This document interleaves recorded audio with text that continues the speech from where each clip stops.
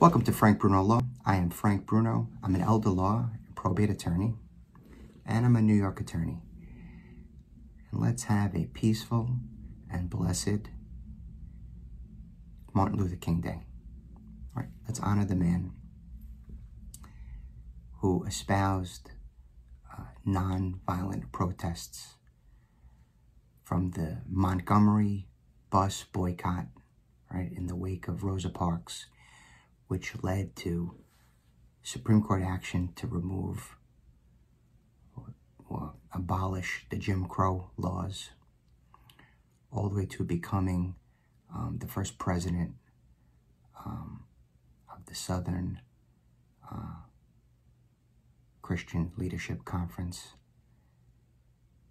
all the way to his march on Washington, and I Have a Dream, his speech. We all have a dream now. We all desire peace. We desire a lot of things, right? All the way to winning the Nobel Peace Prize, October 14th, 1964, to his ultimate assassination. We honor Martin Luther King and for espousing non-violent protest to effectuate change.